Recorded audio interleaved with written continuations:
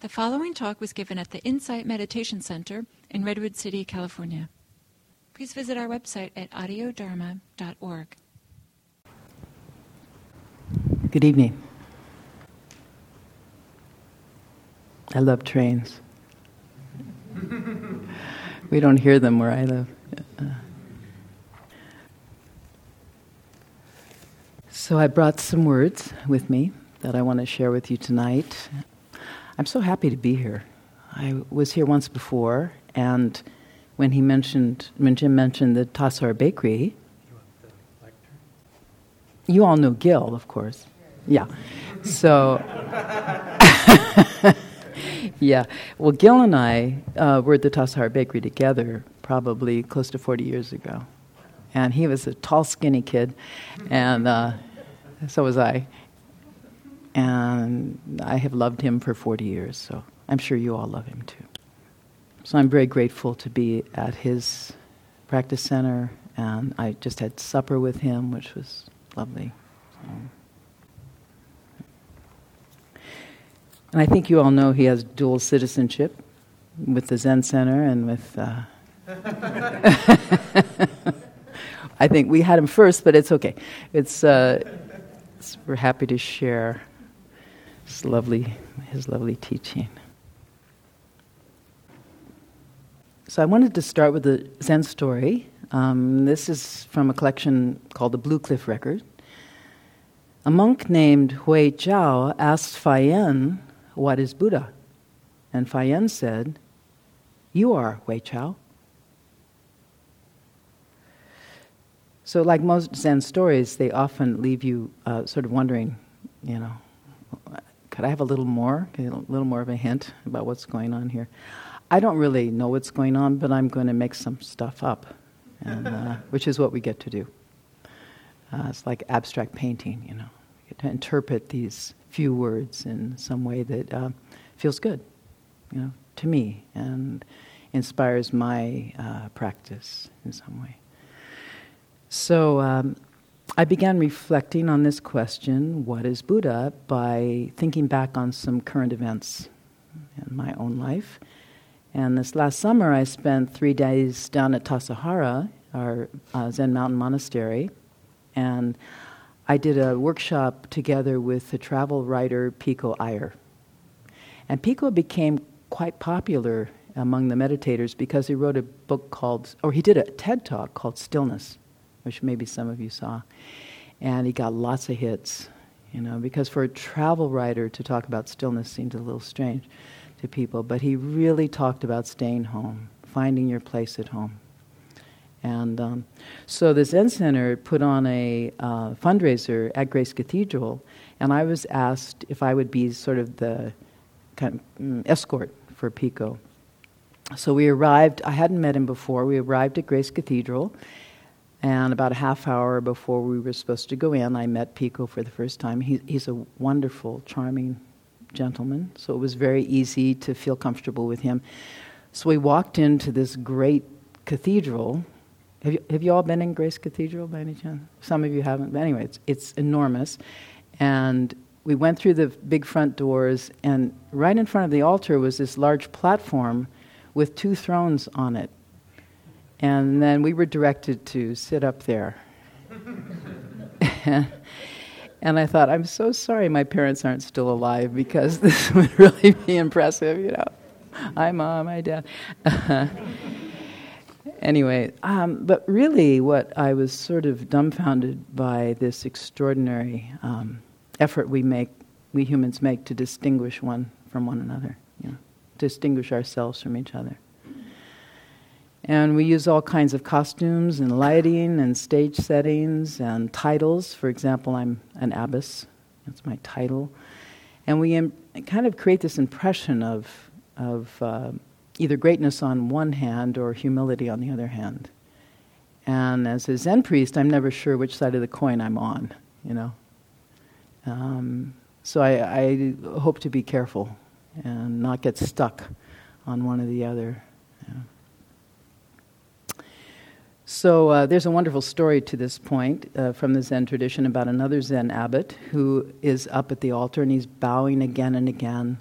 and he's saying, I'm nobody, I'm nobody, I'm nobody. And then this young monk who's sweeping in the corner starts bowing. He's saying, I'm nobody, I'm nobody, I'm nobody. And the abbot's attendant points over there and he said, look who thinks he's nobody.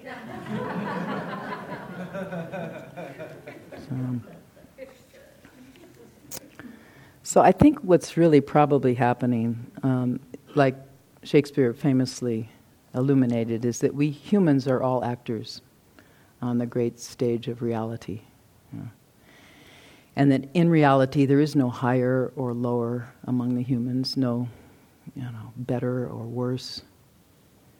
And then we create these plays that make it seem as though it's so. So although we all arrived on the earth without a script, without any assignments, we are given lines and language and social standing, and over time we're conditioned to identify with some status or some position, and I think we're all seeing the effects of that, this unconscious conditioning that we've all had as, for very clearly. Nowadays we're looking at the disease of whiteness, we're looking at racial conditioning, gender conditioning, social conditioning, class conditioning, and so on.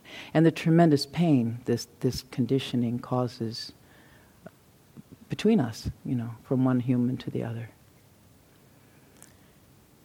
So, and then as we get older, these conditionings are further exacerbated by our education, by the entertainment industry, by the legal system, and of course by the police. So we have a structural problem that's been going on for a very long time, and certainly in our culture. Deep, deep wounding. And I think those of us who are living now have some responsibility to see if we can break the code and come back, regain our humanity. So this summer at Green Gulch and throughout the rest of Zen Center, we've been studying conditioning and the result of this injustice as it particularly concerns racial discrimination and this terrible dehumanizing that's been going on. I think we're all well aware of what's happening, what's not happening, and hopefully what needs to happen. And even though, children are all very vulnerable to being conditioned, and unfortunately it deprives them of the possibility of living to fulfill their own dreams. I don't know how many of you can remember what you dreamt of being when you were children. Maybe if you think about it for a minute, what did you hope you would be when you were a child? And how did that turn out? And what was it, that changed the course of your dreams? And I think when I was young, it had to do with realizing the limitations of my gender and my education. The wealth, my family's wealth, which was not much. So there were many things that I saw were available to other people and that were not available to me. And so I changed my dreams. And I think it wasn't until I came in contact with the Buddhist tradition that I became re-inspired to dream. To dream of some kind of mountaintop. What might that be, to be on the top of the mountain of my own aspirations? So Buddha is kind of a shorthand for whatever many of us imagine to be sort of the wisest and kindest and happiest form of human life. And for a Buddhist, that's kind of the top of the mountain, to be a Buddha. What is Buddha? And Buddha comes in lots of different forms depending on our conditioning. For people who have been raised in a spiritual environment, Buddha has names like Jesus or Muhammad or Gandhi and so on, Martin Luther King Jr., or God himself. And for the materialists, it might be your aspiration is to be someone like a Rockefeller or a Mellon or a Bill Gates, something like that. And who we admire is a good indication of how we are planning to get to the top of the mountain. It's a good indication of our aspiration. So sadly though, I feel like these days I've talked to a lot of young people who come to Green Gulch and they don't seem to have many aspirations at all. There's no one that they truly admire, the role models in our society. It's, I think it's really been challenging for us to, enter into the idealized, heroic imagery. Certainly I had a lot more belief in heroes when I was young. And nowadays, not so much. So, this question, what is Buddha? What is Buddha? So when I was sitting there up on the throne at Grace Cathedral, I had this feeling that, this is very surreal, this position I'm in right now. Because this is a room in which I had taken Holy Communion as a child, and now I'm sitting up here. And the surreal part, I think continues, right now. I feel this kind of surreal presence in sitting here talking to all of you. Because I really don't know how I got here. I don't know all the causes and conditions that led me to be sitting up here right now. I do know that all those causes and conditions, however, have completely vanished. And what that leaves me with is sitting here kind of in awe of the present moment. Like, who are you? What am I? Where are we? All the same questions I had as a child are present for me right now. So what is going on, What are we doing? What are we called on to do?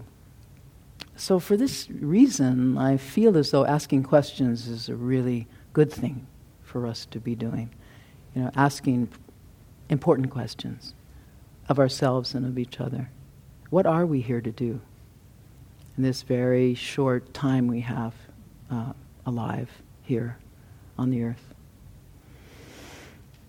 And I think the questions are really important, but the answers are, I think we should be careful when we get answers, very cautious, like, is that so? Is that right? So I wanted to offer another story from the Zen tradition, which is about stories themselves. So Ditsan asked Fayan, where are you going? And Fayan said, around on pilgrimage. Ditsan said, what is the purpose of pilgrimage? In other words, tell me your story. Tell me your story. Fayan said, I don't know. And Ditsan said, not knowing is nearest. Not knowing is nearest. Where are you going? Around on pilgrimage. What's the purpose of pilgrimage? I don't know. Not knowing is nearest. So it strikes me that there's two rather good answers right here. The first one being I don't know, and the other one being not knowing is nearest. And so then I begin to wonder, well, then what is there to talk about? What is there to say? I actually liked that first 45 minutes very much. I thought, well, this is the Dharma talk, And I felt so content in your company. I felt like intimacy with everyone in the room, and now I'm kind of stuck up here,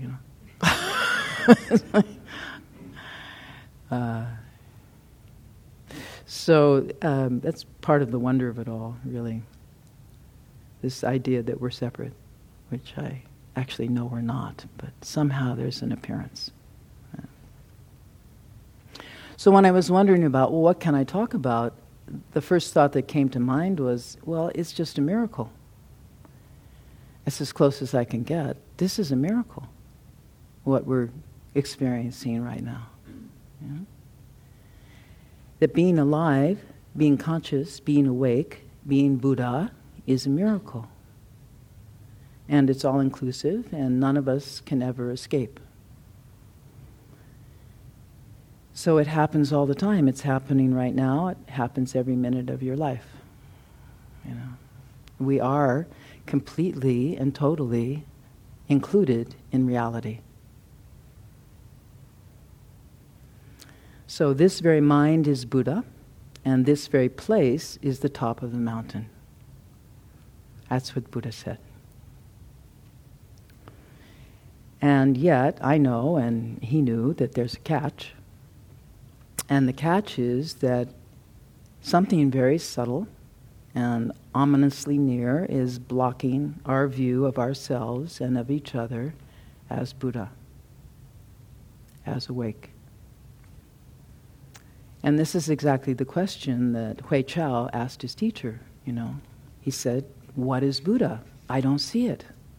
I don't see it. I don't see myself as Buddha. I don't see you as Buddha. What is it? What is awake?" And the teacher responds, understanding his student's pain, "You are Hui Chao. You are Hui Chao. The fire god has come seeking fire." So the title of the workshop that Pico and I gave down at Tassajara this last summer, we called it Facing the Flames, which had much to do with two very real fires that he and I both had been very close to that year. One of them for him was a big fire in Santa Barbara in which his home and 400 other homes burned to the ground. And he barely got out with his cat. And everything he had, all of his work, his writing, his photographs from his childhood were gone. And for me, and for the Zen Center, our community was faced by what was called the Sobrantes Fire last summer, which was one of the largest forest fires in California. And Tassajara was within half a mile of being burned to the ground. And and the fire stopped. We don't know why. But I don't know, maybe because we were ready. We had our hoses out. We were like, all right, come on. Anyway, it didn't come, but it'll be back. Always comes back. So Pico and I had both brought stories, various stories, and some songs that used the metaphor of fire to evoke this danger as well as this possibility of radical transformation when one is faced by flames. The flames of reality itself. The flames that we're all facing right now. So for Pico, what he talked about was how this fire had really cleansed his life of all kinds of, memories and things that he felt like he really had to carry forward with him. They were gone. So he started over. It was a cleansing, true cleansing for him. And we both talked about how being surrounded by flames is maybe one of the very best places to observe the ever-changing nature of reality. So the word fire itself is a very common metaphor in the Buddhist teaching, and it indicates not only this transient nature of reality, but also the transient nature of words themselves, as we use them to try and make sense of reality. What is Buddha? What are words? So if we can't, make sense of reality, we then try to use words to stop reality from changing, to stop aging and sickness and death. That's why the Buddha ran away from home. He was afraid. He heard about aging, sickness, and death, and he was very afraid. And so he left home, tried to run away, as if we could. Run away from losing our loved ones, or run away from our livelihoods being lost, or our reputations being lost, or our sanity, all the great fears. The fifth of the great fears is speaking in front of the assembly, by the way. So if all else fails, we even try to stop the wind and the rain, and we see how that's been going. Not so well. So what we call Zazen in the Zen tradition is modeled on the example of the Buddha himself, who sat upright in the midst of the flames, watching quietly as all notions of the world and of himself continuously melted away, like snowflakes on a hot iron skillet. Observing reality in such a way without complaint is basically what is meant by Buddha. And it is what is meant by awake. Thank you very much. I have no complaint. I once asked my teacher during a very long session of meditation, so what do I do with the fear that I have about transiency, particularly about my own? And he said, you have to get used to it. So, with answers like that, you might think that Zen is sort of a quick fix. It's like, oh, okay. Takes care of that. And in many ways, it is a quick fix. But quick fixes don't last either. Just like the seasonal fires, fear comes back.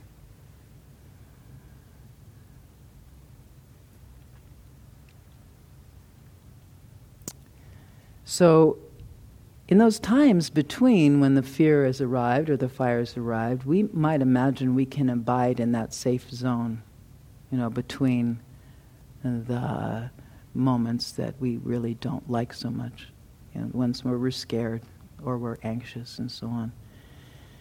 And we prefer that moment. It's kind of sparkling and clear, and I think all of us have had those moments. Maybe you had one, a half hour ago. I had a few very sparkling, clear moments that I liked a lot. Others not so much, but, there were a few of those moments sitting quietly when I thought, oh yeah, I just want to stay right here. This will do, forever. Yeah.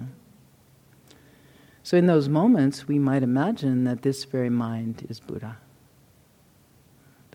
And it is. And that's the truth. It's the ultimate truth. And yet there's this other truth called the relative truth.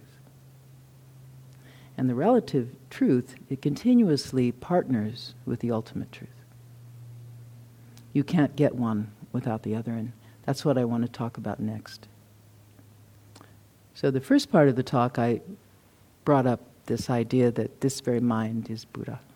This very moment is Buddha, and that we are at the top of the mountain right now.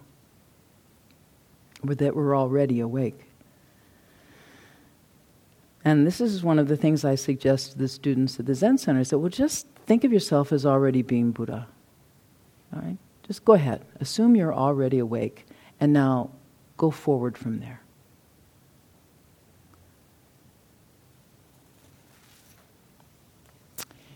And yet in answer to Hui Chao, who asked, what is Buddha? Fayen doesn't say, you are. He says, you are Hui Chao. And how do we make sense of that? You are Hui Chao. So my understanding of this story is that connecting the monk, the human being, with all of his karmic conditioning to his true identity as Buddha is what his teacher is endeavoring to show him. This is called, in Zen, the two arrows meeting in midair. Buddha and sentient beings. Each of you and awakening itself. So in these moments, when Buddhas and sentient beings are one, what is Buddha? You are Hui Chao. Or if you read it slightly differently, what is Buddha? You are Hui Chao. So therein lies the power of language, to pivot and to turn. That meaning isn't a thing. Words aren't things. They're processes moving through and helping us or hindering us. Because each word comes with its partner, joy and sorrow, is and isn't, up and down, right and wrong. We partner words, and in doing that, we allow them to turn. They do turn. So the power of language is also the power of this pivot, of this turning. There's freedom in language if we allow. So I have another story for you that's recounted in this very same koan about another monk whose name is Se, and he's also a student of Zen master Fayen. Se has been staying at Fayen's monastery for quite some time, but never asks to enter the teacher's room for special instruction, what in Japanese is called doksan. So Fayen asks Se that very question, "Why haven't you come to enter my room?" Se replies, "Well, didn't you know, teacher, when I was at Ching Lin's place, I had an entry into the true nature of reality. In other words, I realized that I am Buddha." Fayen says, "Well, try to recall it for me." And Se says, "Well, I asked the teacher, what is Buddha? And the master said, the fire god comes seeking fire." Fayen says, "Well, those are good words, but I'm afraid you've misunderstood. Can you say something more for me?" Se says, "Well, the fire god is in the province of fire, and he's seeking fire with fire. Likewise, I am Buddha, yet I went on looking for Buddha." And Fayen says, "Sure enough, you have misunderstood." So containing his anger, Se left the monastery and went off across the river.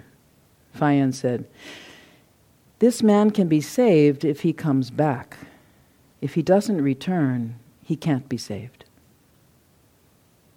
Out on the road, Se thought to himself, "Fayen is a teacher of 500 people. How could he deceive me?" So he turned around and went back again to call on Fayen, who said to him, "Well, just ask me and I'll answer for you." Thereupon Se asked, "What is Buddha?" Fayen said, "The fire god comes seeking fire." At these words, Se was greatly enlightened.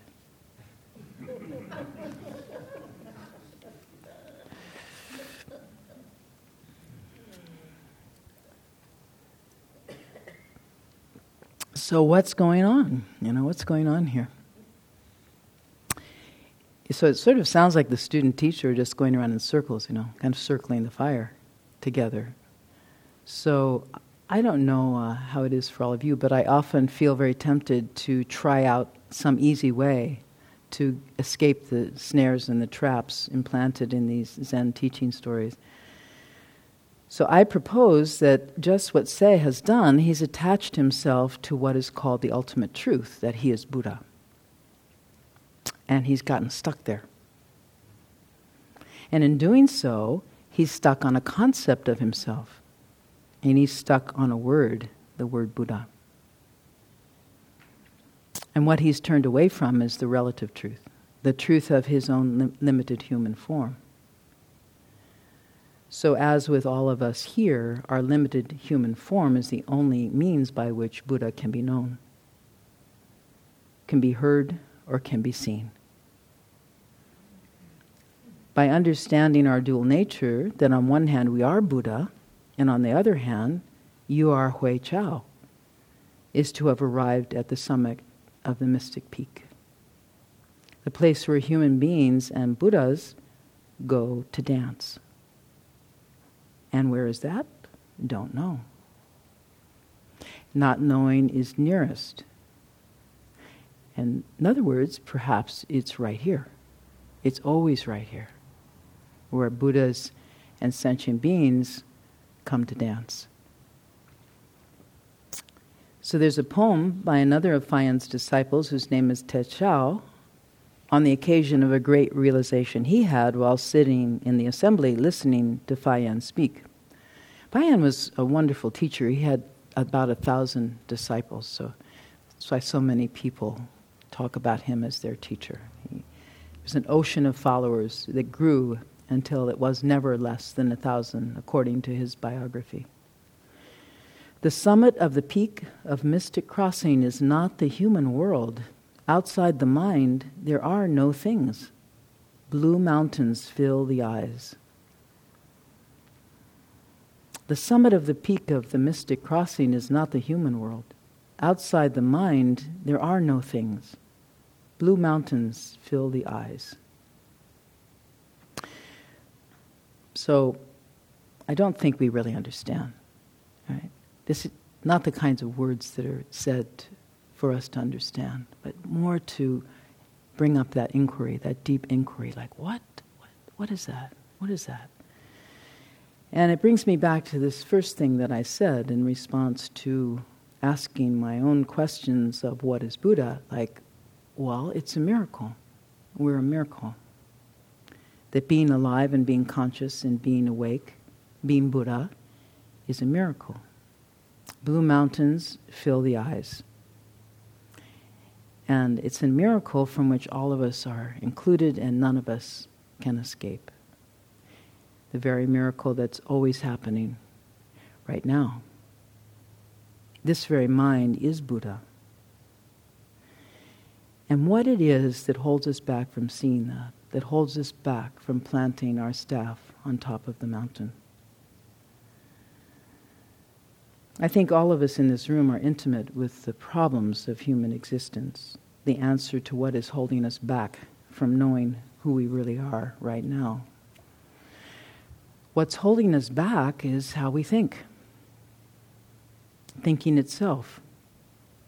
And it's the way that we think together and fashion a world together. And the Buddha said in the Dhammapada, which I think many of you are probably familiar with, what we are today comes from our thoughts of yesterday.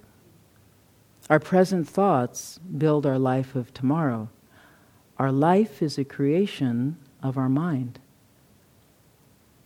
What we are today comes from our thoughts of yesterday, and our present thoughts build our life of tomorrow. Our life is a creation of our mind. So if we really come to consider that it's thinking that's holding us back, then what can we do about that?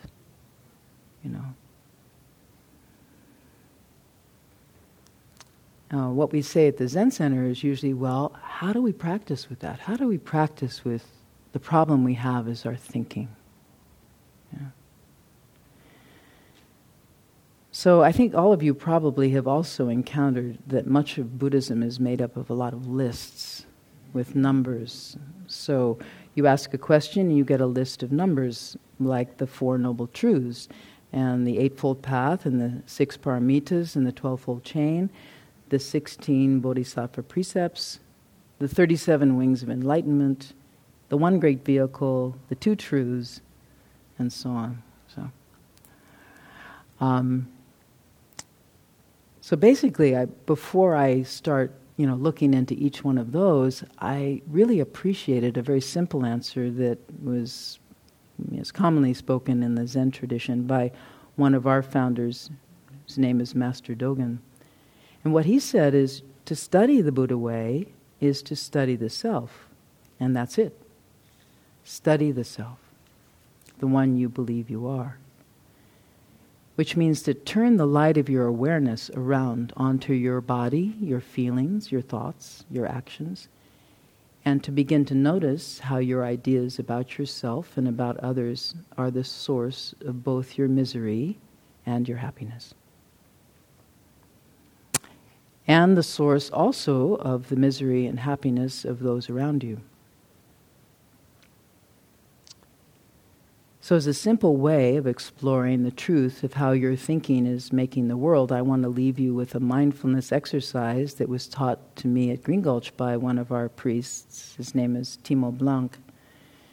So first of all, if each of you would just decide on a small gesture you can make, maybe with your hands, or hands probably good since you're seated. So I picked this one for myself, to go like that. That's my gesture, right?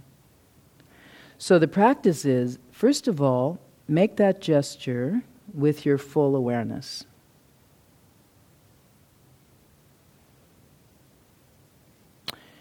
Now make that gesture again, only this time, make the gesture as an expression of hate.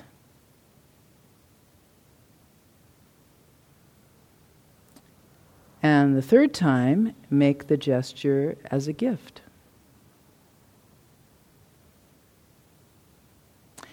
And for the last time, make the gesture as an expression of your deepest concern.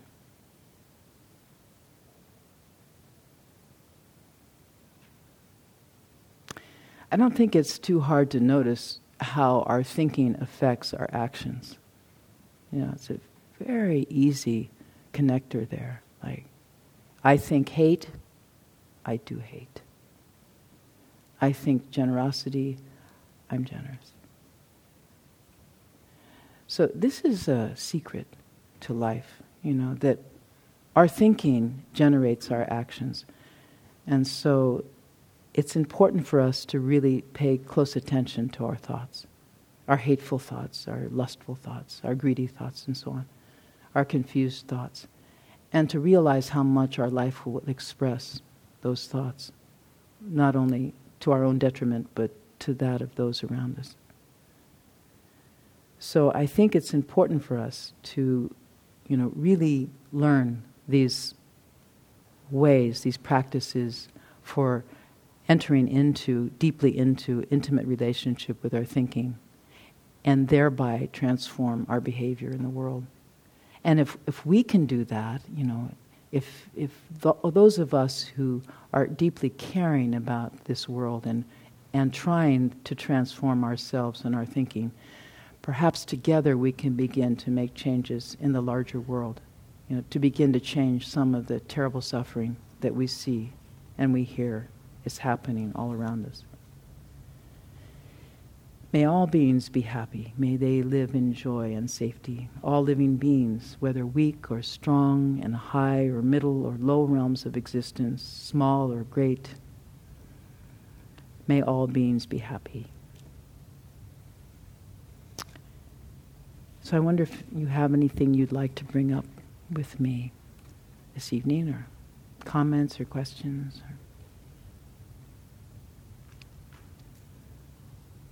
Yes. So when you said you were concerned about the young kids that came to Green Gulch, and I'm not sure if I heard anything else from that, because maybe they're going through the Buddhist being a Buddha. Well, that's the program. That's the training program. We're training people to think that's the ideal that we hope that they will wish to be. That if there aren't heroes in our culture, used to be kids wanted to be firemen or, something. The president. I think that's gone away now. I think. The aspiration to be a good person, it's challenging for us to point out people that we really admire. I mean, there are people in my life I really admire. And I think the idea of someone so kind and compassionate as the Buddha is a pretty good model for young people. And so I'm happy that we can offer that model to the people who come. Yeah. Thank you. Yes. So when you're caught up in a very strong thought process, but it's not really the most skillful one to be in, yes. What's a good way of kind of working with that? Don't move. Yeah. Did you notice when you were sitting how lots of thoughts came and went? Yeah, they'll go. So if you just hold still, if you can, if you're in a situation, it's hard to something where you're driving or something, you get angry. But sometimes if you're in a situation where you can just stop and take about 8 or 9 breaths, those thoughts will pass. And so patience is one of the main practices. I think of sitting as a practice of patience. You kind of wait through it, and then it passes. And then you get some encouragement from that. So, yeah. Yes? I want to thank you. I thought I didn't like Zen. You don't like Zen? I thought, you thought you didn't like I Zen. didn't like Zen. Ah. And I realized that I like it very much. See? You know? One of the teachings I was given a long time ago was release the need to understand. And I think that's what I needed to do. Ah. So thank you. Thank you. Thank you. I hate to be so sad after something so lovely was said. I've been a police officer for about 10 years, and recently I got out of that career, and it makes me very sad to always hear in a spiritual-like setting how the police are bad or how they're oppressive. And just the same way, I think, using racial slurs towards somebody, I don't know what that feels like, but in the law enforcement community, I could imagine that's very painful, hearing things like that too. What do you think it is about almost want to say spirituality or like spiritual-based communities that creates this type of animosity towards law enforcement? And I've realized I'm constantly having to try to change people's minds about this profession, about what we see, about what we deal with. And it's just a struggle. It's just painful to kind of have to, I think Gil's even brought it up a few times. And I'm just trying to understand. Yeah, well, thank you. Yeah. Really, I appreciate that. And I'm sorry if I sounded like I was being disrespectful to your profession, because I don't feel that way. I've been very grateful on many occasions for having a policeman show up at various times, and I've felt protected. And I know not everyone does feel protected. Sometimes it's, it goes both ways. And I think we all have to learn how to do this better together, like how to have the protection and then not have that turn into something that becomes a constraint or a control or a violence, So that it's the violence, I think, that's we would like not to, anyone to be violent to anyone else. And I understand your role is to try to stop the violence and protect people from being violent. But it's complicated. Yeah. You probably know better than anybody how complicated it is. Yeah, I almost feel we're taking, hundreds of years of oppression and injustice and,